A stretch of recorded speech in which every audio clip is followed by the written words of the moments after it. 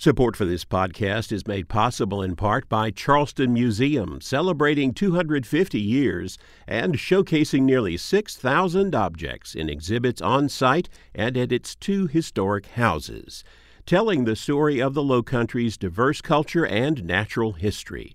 charlestonmuseum.org. This is Walter Edgar with South Carolina from A to Z. A is for Anderson County, 718 square miles, 2020 population, 207,036.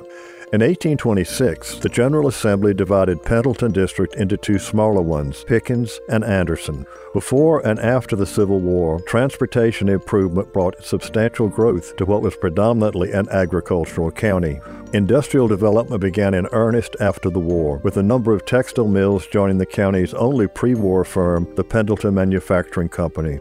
By 1920, some 19 textile mills were located in towns across Anderson County. By the 1990s, foreign competition and decreasing demand had taken its toll on county textile mills. However, diversification helped maintain a healthy manufacturing base.